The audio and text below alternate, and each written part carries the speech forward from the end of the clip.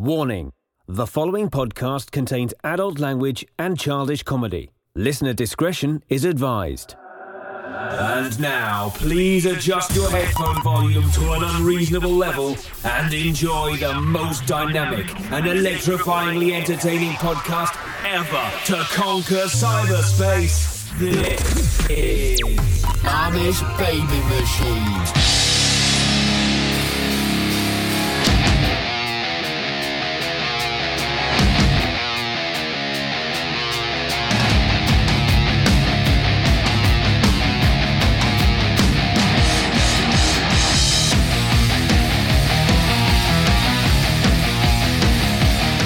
Hello, friends, and welcome to the most powerful podcast ever created, the Amish Baby Machine Pop Culture Podcast starring me, Dags.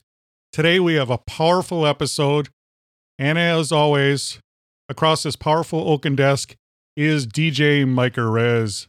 What's up, Dags? How you doing? What's going on? We're excited. This is our unofficial 100th episode. Unofficially, we're 100 episodes old. It's actually... I've recorded hundreds of episodes, but we had powerful EMPs back in the day, and we had our podcast on different platforms, different servers, different VIC-20 computers. And as they go, we're back to 100 episodes. That's quite the milestone again. So, I mean... Thank you, Mike Rez. You're welcome. That's like the most powerful thing I can think of. Yes, that was a powerful statement. Now, let me ask you, how many episodes have you been on? I believe this is 15 or 16. Whoa. I think I jumped on board at unofficial number 84. Congratulations. Yeah. Hey, thanks. Yes. I appreciate that. And I saw on social media that you were promoted to assistant manager. Congratulations. Yeah, I'd like to thank everyone that's made that possible. The Flock of Amish, thank you very much. Dags, thank you. I'm hoping that picture becomes a inspiration for others to reach milestones like assistant manager of Amish Baby Machine. Yeah, it reminds me like when you go into a grocery store, they always have a picture of the store manager up there. It's awesome. That's exactly what I was thinking too. I was like, wow, what a picture. I can get that one framed and put this on the wall. Your name tag hasn't come in the mail yet. No, I owe you like $12 for that too, right? Yes. Powerful episode today. Thanks for tuning in, guys. Thanks for joining.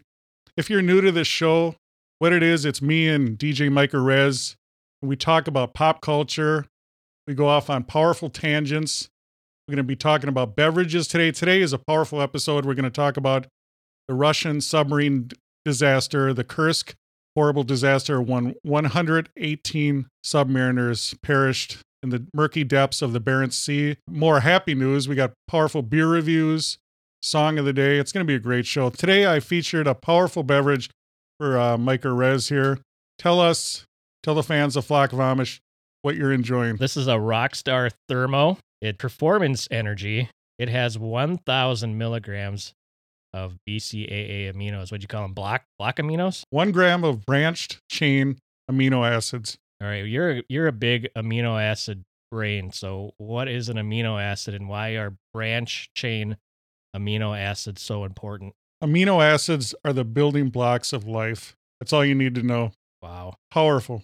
Yeah, it's got CoQ10, which I'm a big fan of. Yes, I tried to get CoQ11 for you. They were sold out. Oh, damn it. B vitamins, which we all know is good for pollinating. Yes. Green tree extract. My favorite trees are green. It's gluten-free for all your glutens out there. 0 sugar, 0 calorie, no artificial flavors or colors, actually. And it's 300 milligrams of caffeine. So, we're getting pumped.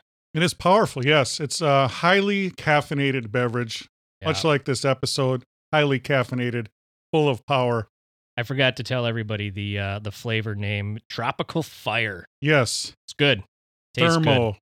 Powerful. I can taste, you can taste like beverages and food that are sugar-free. You can tell this is sugar-free, but it was really good. Excellent. Did you enjoy the whole can already? I did, yes. Whoa. It's yes. Empty. That was powerful sound effects. That wasn't added. What is that? The AMSR or AM radio where those people make all the mouth sounds and get everyone all turned on? Oh, yeah. Powerful. Powerful. Yes. You should stop doing that right now. I'm sorry. But yeah, no, it was good. Get out there and try it and enjoy it, and then go to the gym and work out. Yes, hanging and banging. The gyms are reopening in some places. Yeah, how's your gym workout? It's good. Yeah, We're getting back into it. how are your gains? They're gainful. I'm Gainful. fully gained. Nice. You look gained. Thank you. Thanks for Yeah. enjoying my gains. Welcome. It's that shirt. You're It is. filling It's that shirt up pretty nicely. Yes, thank you. It's a powerful Hawaiian shirt. Yep. I love it. It reminds me of summer. Reminds me of my days on the big island of Hawaii. How many days did you spend on Hawaii? I think 2 weeks. I spent 2 weeks in Mars also. A full quarantine? Yes. Wow. You can't even go back yet now, though. I No. think they're going to eventually, because that's where they get their money, is from the peeps like me going there. Right.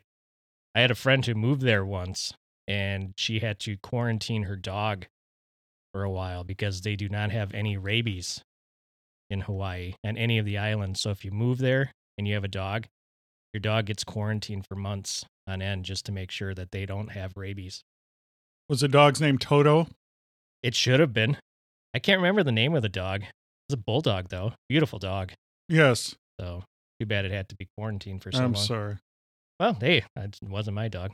We're talking about beverages. You enjoyed that Rockstar Thermo. Yes. And we also enjoyed an adult beverage. We always enjoy the adult beverage. And the one that I enjoyed the most, actually, I enjoyed quite a few. We've been gone for a little while. Yes, we had a week off to enjoy the United States of America's birthday, July 4th. What did you do on your time off from the Powerful Podcast? Oh, what didn't I do? We had family over. I grilled some burgers, some wieners, ate a lot of fruit, and then ate a lot of other crap too. Excellent. What about you? I enjoyed the cookouts. I enjoyed some boating.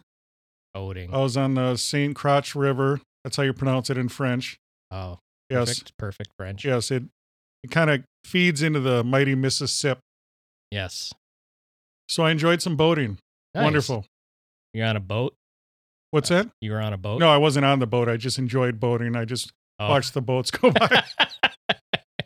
No, I actually Nice. I had a grappling hook.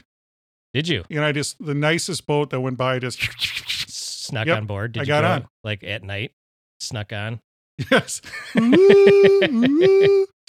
that would have been That reminds me of that. What was that movie you just enjoyed? Commander and Son, or what was Master and that? Commander. Yes. Yeah, that was a powerful scene near the end. They used grappling hooks in that to pull the French freighter closer to them. Yes. I love grappling hooks. Yeah. Well, I guess it wasn't, it was a French, it wouldn't have been a freighter though, because it was like the French Navy trying to take over them. Yes. Maybe it was a French barge on the Mississippi.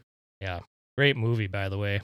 And I think I mentioned on Twitter, it's better to watch it on TV than on DVD. For some reason, the DVD audio is really quiet. You have to jack that shit up just to listen to them talk normally. But on TV, when you watch it on TV, it's fine. You don't have to jack it up at all. I enjoyed that in the cinema, in the actual movie theater. Oh, did you? I did. That would have been pretty sweet. It was. It was cool. Yeah. A young Vision is in that movie. Yes. Plays the doctor. Yes. I enjoyed that movie. The adult beverage that I enjoyed was from Second State Brewing out of Cedar Falls, Iowa, Dags.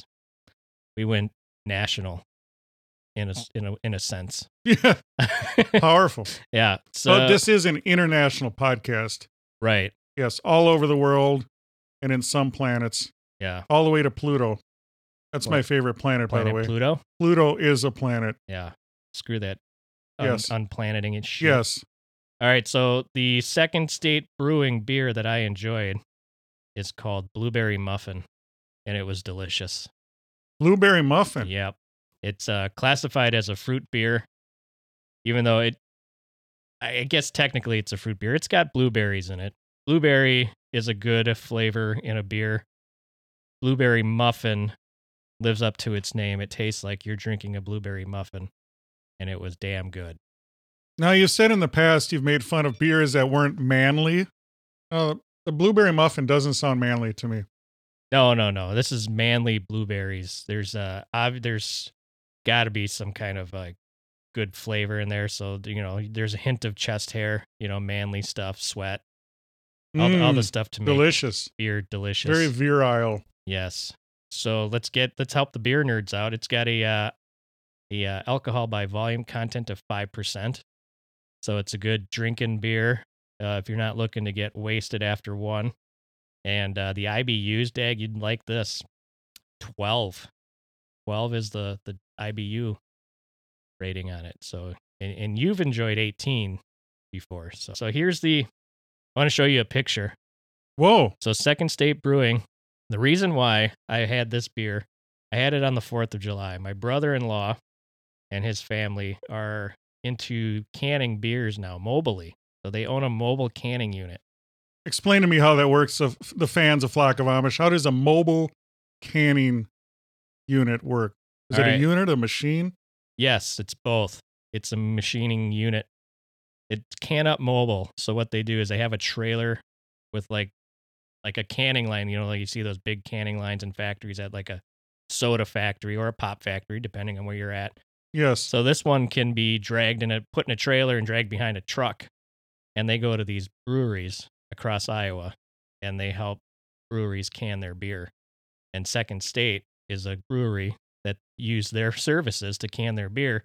So all the cans that you buy from this brewery were canned by my brother-in-law. Wow. Yeah. That is cool. And see that label, Dags? I do. All right. Flock of Amish is going to have to look it up. Yeah, well, we'll put it up on the internets. Make sure you follow us on Twitter at Amish Bee Machine. Make sure you go to YouTube. We're on YouTube. And wherever you enjoy podcasts, we are there. Spotify, Apple, Stitcher, Podbean, iHeartRadio, Pandora, Deezer. Yes. No matter where you enjoy fine podcasts, we are there. Make sure you check us out. That label is one that my brother-in-law helped design for them. So that's cool. Yeah, so he kind of does the one-stop shop. But he brought these beers up for us for the 4th of July, so we were able to enjoy a few of Second State's beers. The other one that I like very much is the New England Haze IPA, which that IBU would be a lot higher because it's an IPA, which I don't have in front of me, but I would approve of that one as well. So go visit Second State, order some Second State, and know that every can that you're drinking has been touched by my brother-in-law. That's awesome. Yeah. But I didn't even know they had such a machine. Yeah, I don't know how many people are doing the mobile stuff, but he's got the market cornered down in Iowa. So he's looking to expand. But yeah, he's done a few. I think he's done 7 or 8 breweries down there. Wow. So multiple times. So we're going to have him call on the show. Yeah, that'd be pretty cool. Yeah. So interesting. Yeah, he runs a coffee shop down there too, so he knows. Oh my. Yeah. Wow. He's busy. He's coffee, a busy guy. Beer. Yep. I like the way he thinks. That's awesome. Yeah. So there you go. Second State Brewing, Blueberry Muffin. I'm going to rate this higher than it's rated on Untapped. I'm giving this a 4 pint glass rating. 4 out of 5 pint glasses. You enjoyed it. I did. I enjoyed it so much I drank all of it. So I have no more Second State Brewing Blueberry Muffin in my house. Excellent. Thank you for that powerful review. Thank you very much for enjoying my powerful review. Now, today's show, we're going to talk about the tragedy of the Kursk submarine. So for Song of the Day, I went with Thomas Dolby. Now, a lot of you guys will remember Thomas Dolby. He invented noise reduction. What's your favorite Dolby noise reduction? Mine is C. C? You like C? I do. I'm more like a D. Dolby D. Dolby D. Sweet. Nobody knows. I don't know. Nobody knows. So Thomas Dolby, his most powerful song was Blinded Me with Science. Powerful song. He also did a song about submarines. Now, DJ Micah Rez, I know you have some powerful factoids on that song. Yeah, so one of our submarines by Thomas Dolby was released or recorded in August of 1982. And amongst the hardcore Thomas Dolby fans, this is one of their favorites. It was originally written for... Can you take a guess? Written for? Think of 80s... I was going to say think of popular 80s bands back then, but there were so many of them. I'll give you a hint. Give the fans of Flock of Amish three bands. One is right, two are wrong. Ooh, okay. Wham, Thompson Twins, or Bananarama. Wow. Definitely Bananarama. No. No, I know. Yeah. Thompson Twins. Powerful. Yeah. Can you imagine, though, if Wham or Bananarama recorded? I love Bananarama. Or the Thompson Twins, for that matter. Venus. Yeah. Venus. That's the name of the song. Okay. No, I do I've been love saying it wrong. I enjoy the Thompson Twins. I enjoy Doctor Doctor, which is another mysterious song. Right. Yeah. So Thomas Dolby recorded this. The inspiration for this song came from Dolby's late uncle, who died as a submarine crewman during World War II. He was actually in charge of the British Navy World War II submarine, the P-48, which was a U-boat from World War II. He was second in command, actually. He thought Thomas Dolby was under the impression that it ran to ground during like a military exercise. But as he's gotten older and the Navy has declassified some documents, it has been come to everyone's attention that they were actually depth charged by an Italian motor torpedo boat on Christmas Day, 1942. The U-boat that his uncle was on a mission to destroy an enemy ship convoy, which they believe they did. And then on the way back, they were depth charged by an enemy ship, Italian ship. So this was a British sub? Correct. Okay. Yeah, the P-48. Because when you said U-boat, it threw me off. Like I was thinking. Oh, written on behalf of his uncle, Stephen Spring Rice. That was the name of Thomas Dolby's uncle. And he passed away from the Italian depth charge? Yes. Everybody on board passed. Wow. From that depth charge. Yeah, submarines are very mysterious. They are. And you have to be a brave young man to be a submariner. I've been on a submarine as a guest on a Los Angeles class, I believe, submarine. Really? And when you think about a submarine, you think about all cool and high tech. But when I went in there, it's just like a boiler room. And it's...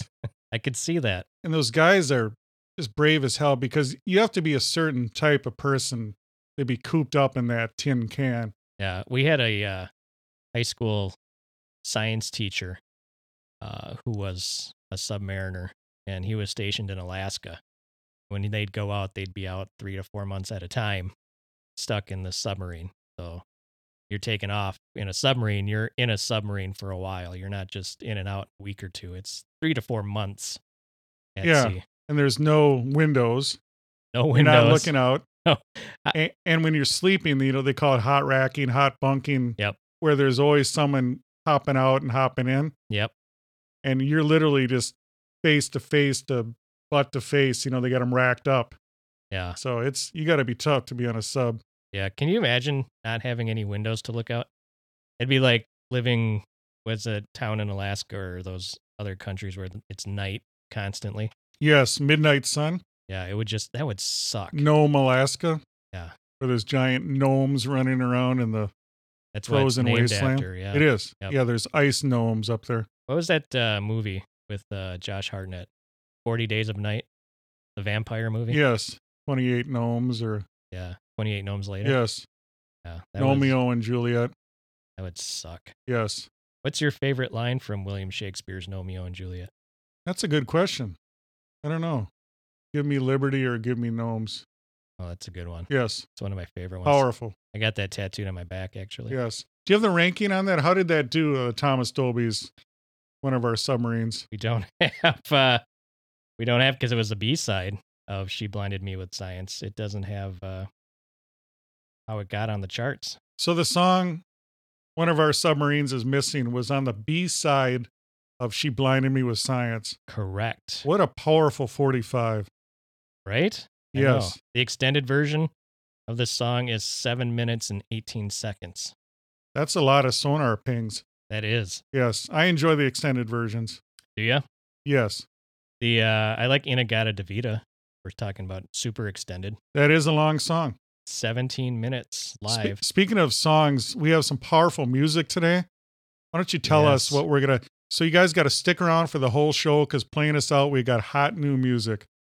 Bad and Rad, a local Minneapolis young man, a lad, if you will. He's got a song that he's going to let us play. It's called So Bodacious, and you're going to want to listen to that. If you like retro funk, electronic funk, and people singing through talk boxes, you're going to love this song.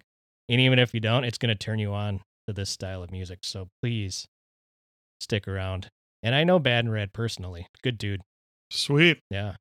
So Yes, I actually saw him perform also. you did. What'd you think? Powerful show. Yes.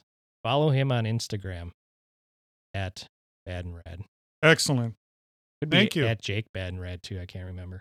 What's that? Could be at Jake Bad and Rad or at Bad and Rad. Check them out. Find We'll them. figure it You'll out. figure it out. Oh, and then before we move on, I looked it up, and there are 17 songs about submarines. 17 different songs. 17 different songs. The latest one is a song called Submarines by the Lumineers. Excellent. Yellow Submarine is what comes to mind. Yes, that's probably the most famous one. And then I would say Thomas Dolby, and then everything else. Excellent. Yeah. Good work on that. Hey, thanks. That's the kind of research you get on Amish Baby Machine. The most powerful podcast ever created. Mm-hmm. Now let's get into the Kursk submarine disaster. The nuclear-powered Oscar-class submarine Kursk sank in an accident on August 12th in the Barents Sea during the first major Russian naval exercise in more than 10 years, and all 118 personnel on board were killed. The crews of nearby ships felt the initial explosion and a second much larger explosion, yet the Russian Navy did not realize that an accident had occurred and did not initiate a search for the sub for more than 6 hours. By the time the Navy declared an emergency 11 hours later, the crew had all died, although no observers knew that.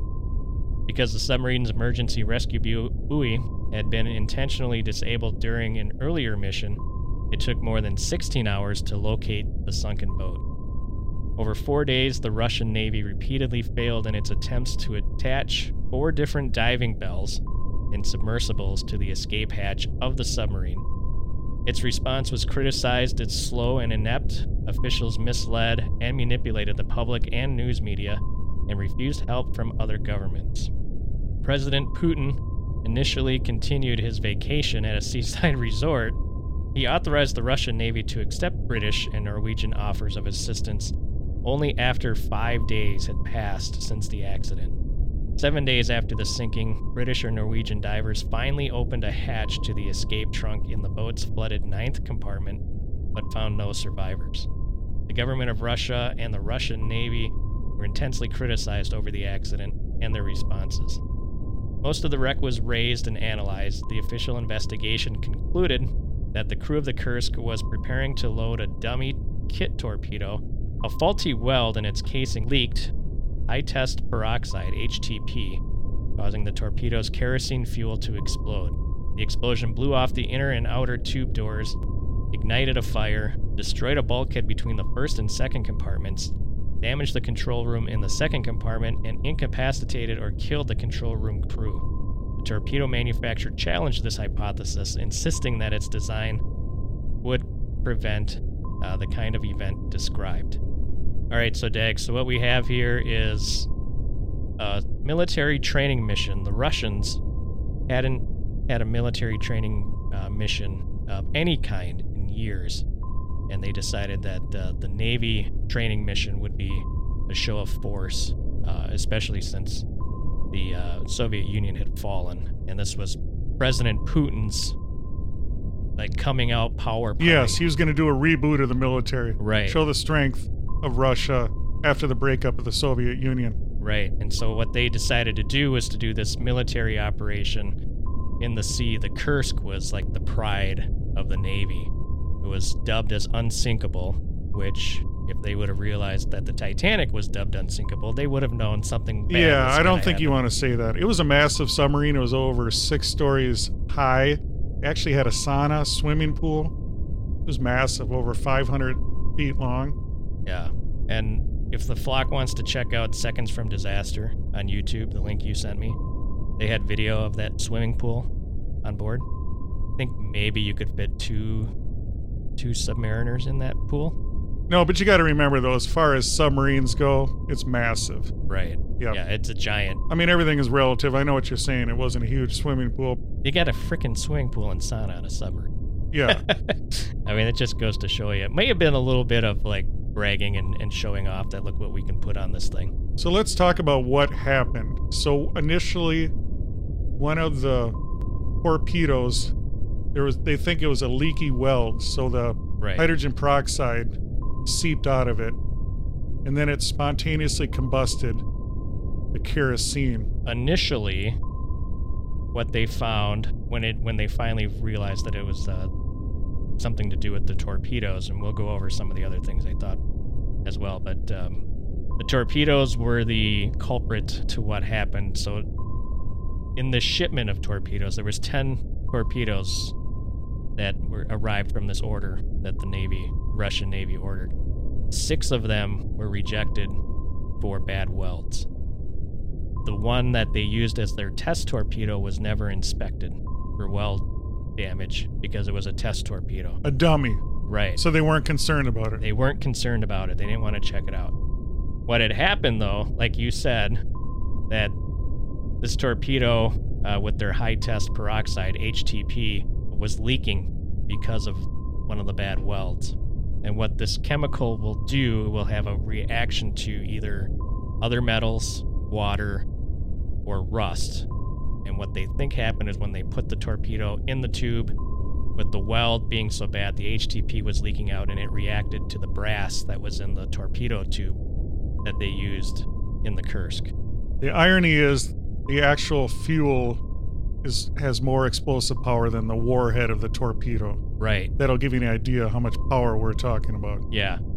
And so what had happened was once it oxidized, it created a reaction that expanded 5,000 times the volume of the HTP. So this was a lot of energy getting expanded within an instant. And the way submarines are designed, the blast is supposed to go out the torpedo tube, but they also think that there was dirt on the seal of the door, the torpedo tube door, that prevented a complete seal, which let the explosion come back in the torpedo room. Wow. It's like a barrel of a cannon. Right, exactly. And killed everybody in that room instantly. There was no chance for anybody in that room to survive. So that was over within a split second. And I think that's the way I want to go. If I'm going to die, I want it over. Yeah, those poor guys, at least they were taken out immediately. Right. Because I know the Americans and NATO, the British, they stopped using torpedoes with HTP because it's so dangerous. Right, and there was a big incident in the 50s with the British submarine. Yeah, HMS Sidon, where 13 sailors were killed. Right, and that everybody stopped using HTP torpedoes except for the Russians because it was cheap to buy, so they just wanted to buy cheap and inexpensive, but more explosive and volatile. So after that explosion happened, so this was something else that stuck out to me. So it's Russia. They're buying torpedoes on the cheap. This is their number one star in their submarine class and in the Navy, but they built it on the cheap as well. So they have this ventilation system that's connected, or that runs through the first 4 bulkheads, first 4 compartments. So it's running through this bulkhead, and when you're underwater and you shoot off a torpedo, it creates pressure. Well, to relieve some of the pressure in the torpedo room, they open the vent in that ventilation system to take some of the pressure out of that room. But when that explosion happened, it also shot through the ventilation system and got into the first 4 compartments. The command center is in compartment number 2, which was right behind the torpedo room. So as that explosion happens, you get all the heat and the fire and the chemicals through the ventilation. Imagine like if you've ever seen like an industrial loft, like an apartment like they're building now. It's basically the same type of aluminum tubing that they used. And the fire came right through that and just decimated pretty much. Much like Bruce Willis in Die Hard? Correct. Or the Death Star? Yeah, exactly. So, yeah, think of that. Think of the explosion coming up the elevator shaft in Die Hard. So that took out the command center. I think they said they had about 30 to 40 seconds to survive. Not enough time to hit any type of emergency alarm or anything, which caused a lot of confusion because that's where actually the commander of the submarine was too. And so he was taken out pretty quickly as well. And that, I think they said the initial blast took out 49 sailors, if I remember correctly. There was 118 total that perished. 118 total. Yeah. So we have an initial blast, lots of fire, lots of heat. The room is getting pretty hot, the torpedo room that took the initial blast. They said that the fire in that room probably got up to about 4,800 degrees Fahrenheit. Wow. There's 24 other torpedoes in that room, which are getting superheated, and that have warheads on them, active warheads. They believe 5 to 7 of them went off about 2 minutes after that first explosion. Oh my God. Which took out the next 2 compartments after the first 2 compartments. So killing everybody but 23 on board. Massive explosion that actually showed up on earthquake seismographs. Yeah, I think they set up to 1,500 kilometers away. So like Sweden picked up the blast on their seismographs. Yeah, I heard one of the Russian ships actually shook from the explosion. Right, yeah, I think all the ships around them felt the blast, but they didn't know what it was. And they didn't expect an explosion to happen. And they thought, well, if it was the Kursk, it's not going to sink. It's unsinkable. So after that explosion, the second explosion, it ripped a 22-foot hole in the hull of the boat or the submarine, which filled it with water, obviously, and sank the sub. And that's where it kind of sat for a while. The other 23 survivors quickly ran back to the 9th compartment. Well, we should back up because there's 2 nuclear reactors on this submarine. There's a guy in charge. His only job is to monitor the nuclear reactors. I can't remember. Do you have his name? I can't remember his name. Dmitri. And the second blast, so there's some shock absorbers underneath these nuclear reactors that absorb the blast initially, but he knows something's coming and it's not good. His job, I don't know if you could do this job. So his fate is tied to those reactors. He can't leave until he knows those reactors are good. So what he does is after the first initial blast is he locks himself in his compartment, knowing that he can't leave and no one can get in to help him if something goes wrong. After the second explosion, he immediately shuts down the reactors, pushes a button, the fuel rods go up, cool down the reactors. Those nuclear reactors are no good anymore. But because of that, they think he stopped a second Chernobyl, basically. It's amazing how brave these guys are. Yeah. And it's also amazing that that's a well-built sub. Mm-hmm. If you're talking 5 to 7, 8 massive torpedoes detonated. Right. I think they said 500 times the amount of one TNT explosion was what rocked that submarine the second time. It's amazing, yeah. And 23 submariners were still alive after those massive explosions. Correct, yeah. So those 23 guys, they run back to the 9th compartment. And speculation is, because I think they found their bodies with their orange suits on, like their safety suits or whatever. And for people that watch The Deadliest Catch know that those suits are designed so people can find you if you're floating in the sea. If your ship sinks or whatever happens, you're easier to spot from the air. So what their training is to get those suits on and to wait for either a ship to be above them. So you don't want to open the safety hatches until you know someone's going to find you. Otherwise, you're just floating into the ocean where nobody knows where to look for you, and you're probably going to die or freeze to death. Yes. So they're waiting for a ship or one of these submersibles to attach to the hull, which doesn't happen, mainly because the Russian Navy waits and waits and waits. I think they said, 11 hours? Yes. Before they even alert anybody? Yeah, because they're too scared to say something's wrong because they'll get in trouble for it. Right, which that shouldn't surprise you based on, I don't know if did you watch that show Chernobyl? I on did. HBO. Okay, so when that exploded, they waited and didn't want to believe that the core exploded. And look how long it took for them to actually do something about it. Yeah. And once again, the poor people, the firefighters Right. that showed up. Yeah. So the Navy decides, I think they said when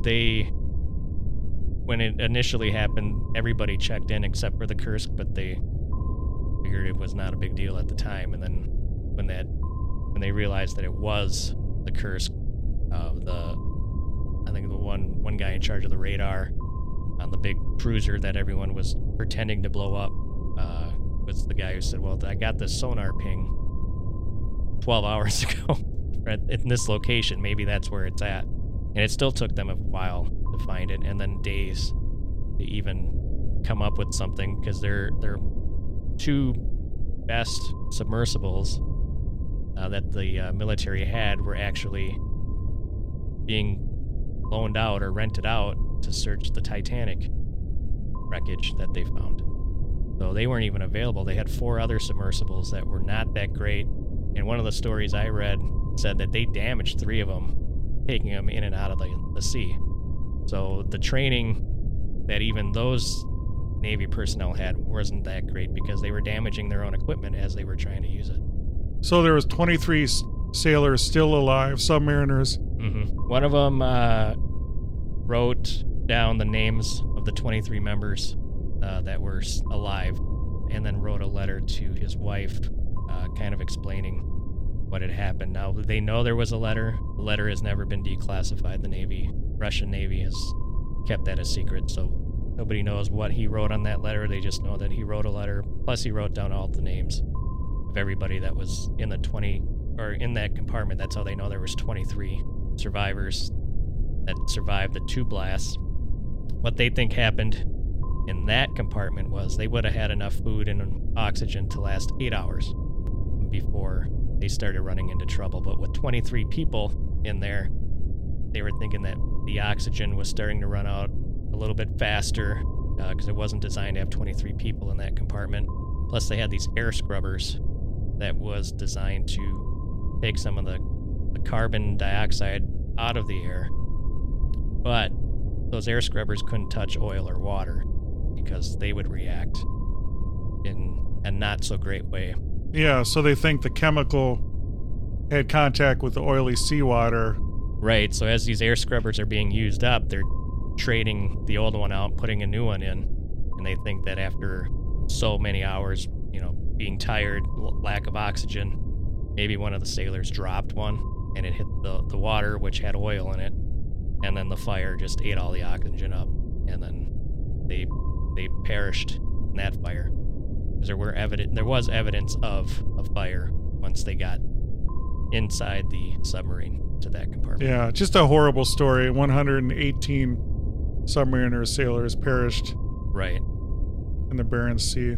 Yeah. You'd think that if they would have reacted fast enough, maybe they would have been able to save the other 23. But you never know. Like I said, the equipment they had wasn't their best equipment that they had available. And then, like I said, it took them 5 days to ask for help from other countries, even though other countries were offering help right away. Yes, I know Great Britain and some other countries I have. think Norway. Yes, Yeah. the Norwegians have powerful rescue subs. Yeah, and I think the Norwegians were the ones that found the hatch, but they weren't allowed to go in right away. And then the Russian government finally said they could try it, but one of the stories I read was you have to open it counterclockwise, but they didn't tell the divers that, and so they were like, for days they didn't tell them. So the Norwegians were like, we can't even get in, but the Wow. Russians didn't want to tell them that it Wow. opened counterclockwise Yeah. because they thought that was giving away military secrets or something stupid. Unbelievable. Yeah, a couple of the reasons why what they thought happened, just to kind of tidy it up and get the investigation done quick. They thought that because at the time it was the Chechnyan Civil War was going on. There was a lot of suicide bombings from Chechnyan that were bombing parts of Russia, and one of the the Navy seaman was from that area, was from Chechnya. And he was in the torpedo room. So the initial findings from the government was that he sabotaged the whole thing and somehow planted a bomb or detonated a torpedo. And then that was found to be not true. They went back to see his background and realized that that's just not who that guy was. And then as the other findings came out, that finding kind of evaporated. The other thing that they thought, so when Russia would do military exercises, NATO submarines would also be in the water too. And they wouldn't hide the fact that NATO submarines were in the water monitoring those exercises, because they've had experiences or instances where NATO submarines hit Russian subs. So, and we're talking British subs, U.S. subs. And so that was the other finding when the terrorist story didn't pan out. Then they said, well, we got rammed by a NATO sub.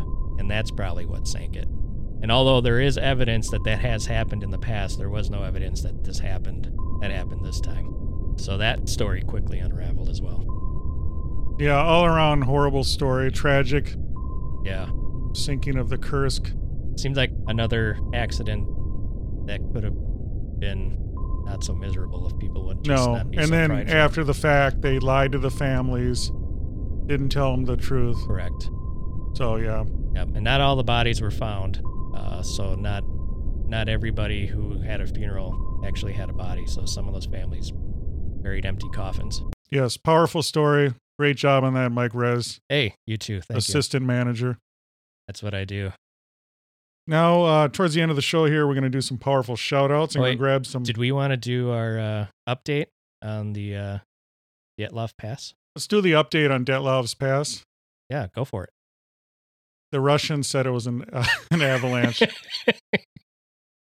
The end. Yep. So if you listen to our couple episodes ago, we talked about Dyatlov's Pass, where these young kids went hiking, skiing up in the mountains in Russia, and horrible things happened to them. You have to check out our episode on that. But they reopened the case in 2019.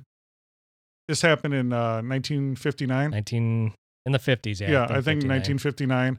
They reopened the case in 2019, and they came to the conclusion it was an avalanche. Right. And they wouldn't even look at any other explanations. No.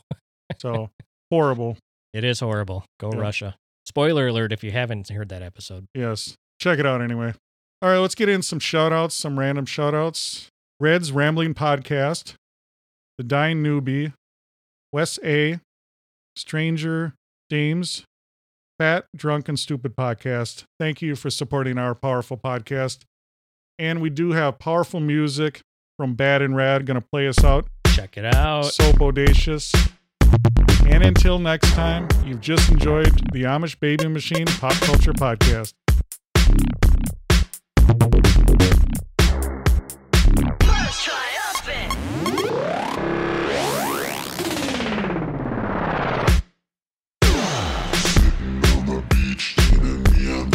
She's like a genie and wishes to the boys that she meets. She's got a boombox blasting her favorite beat. The way she moves, the way she grooves, they can't handle it. Bogus. Sweet, sexy, steamy, sipping vodka martini. The kisses as they tripping all over their feet.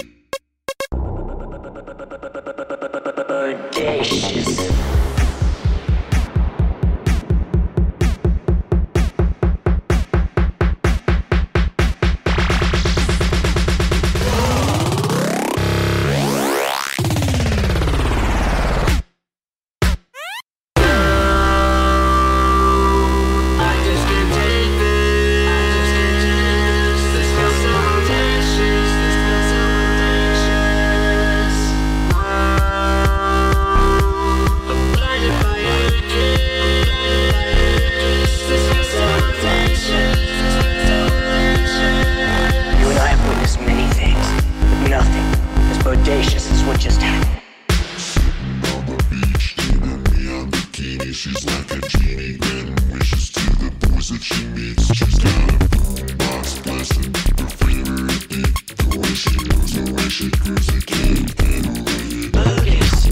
Sexy, steamy, sipping vodka martini.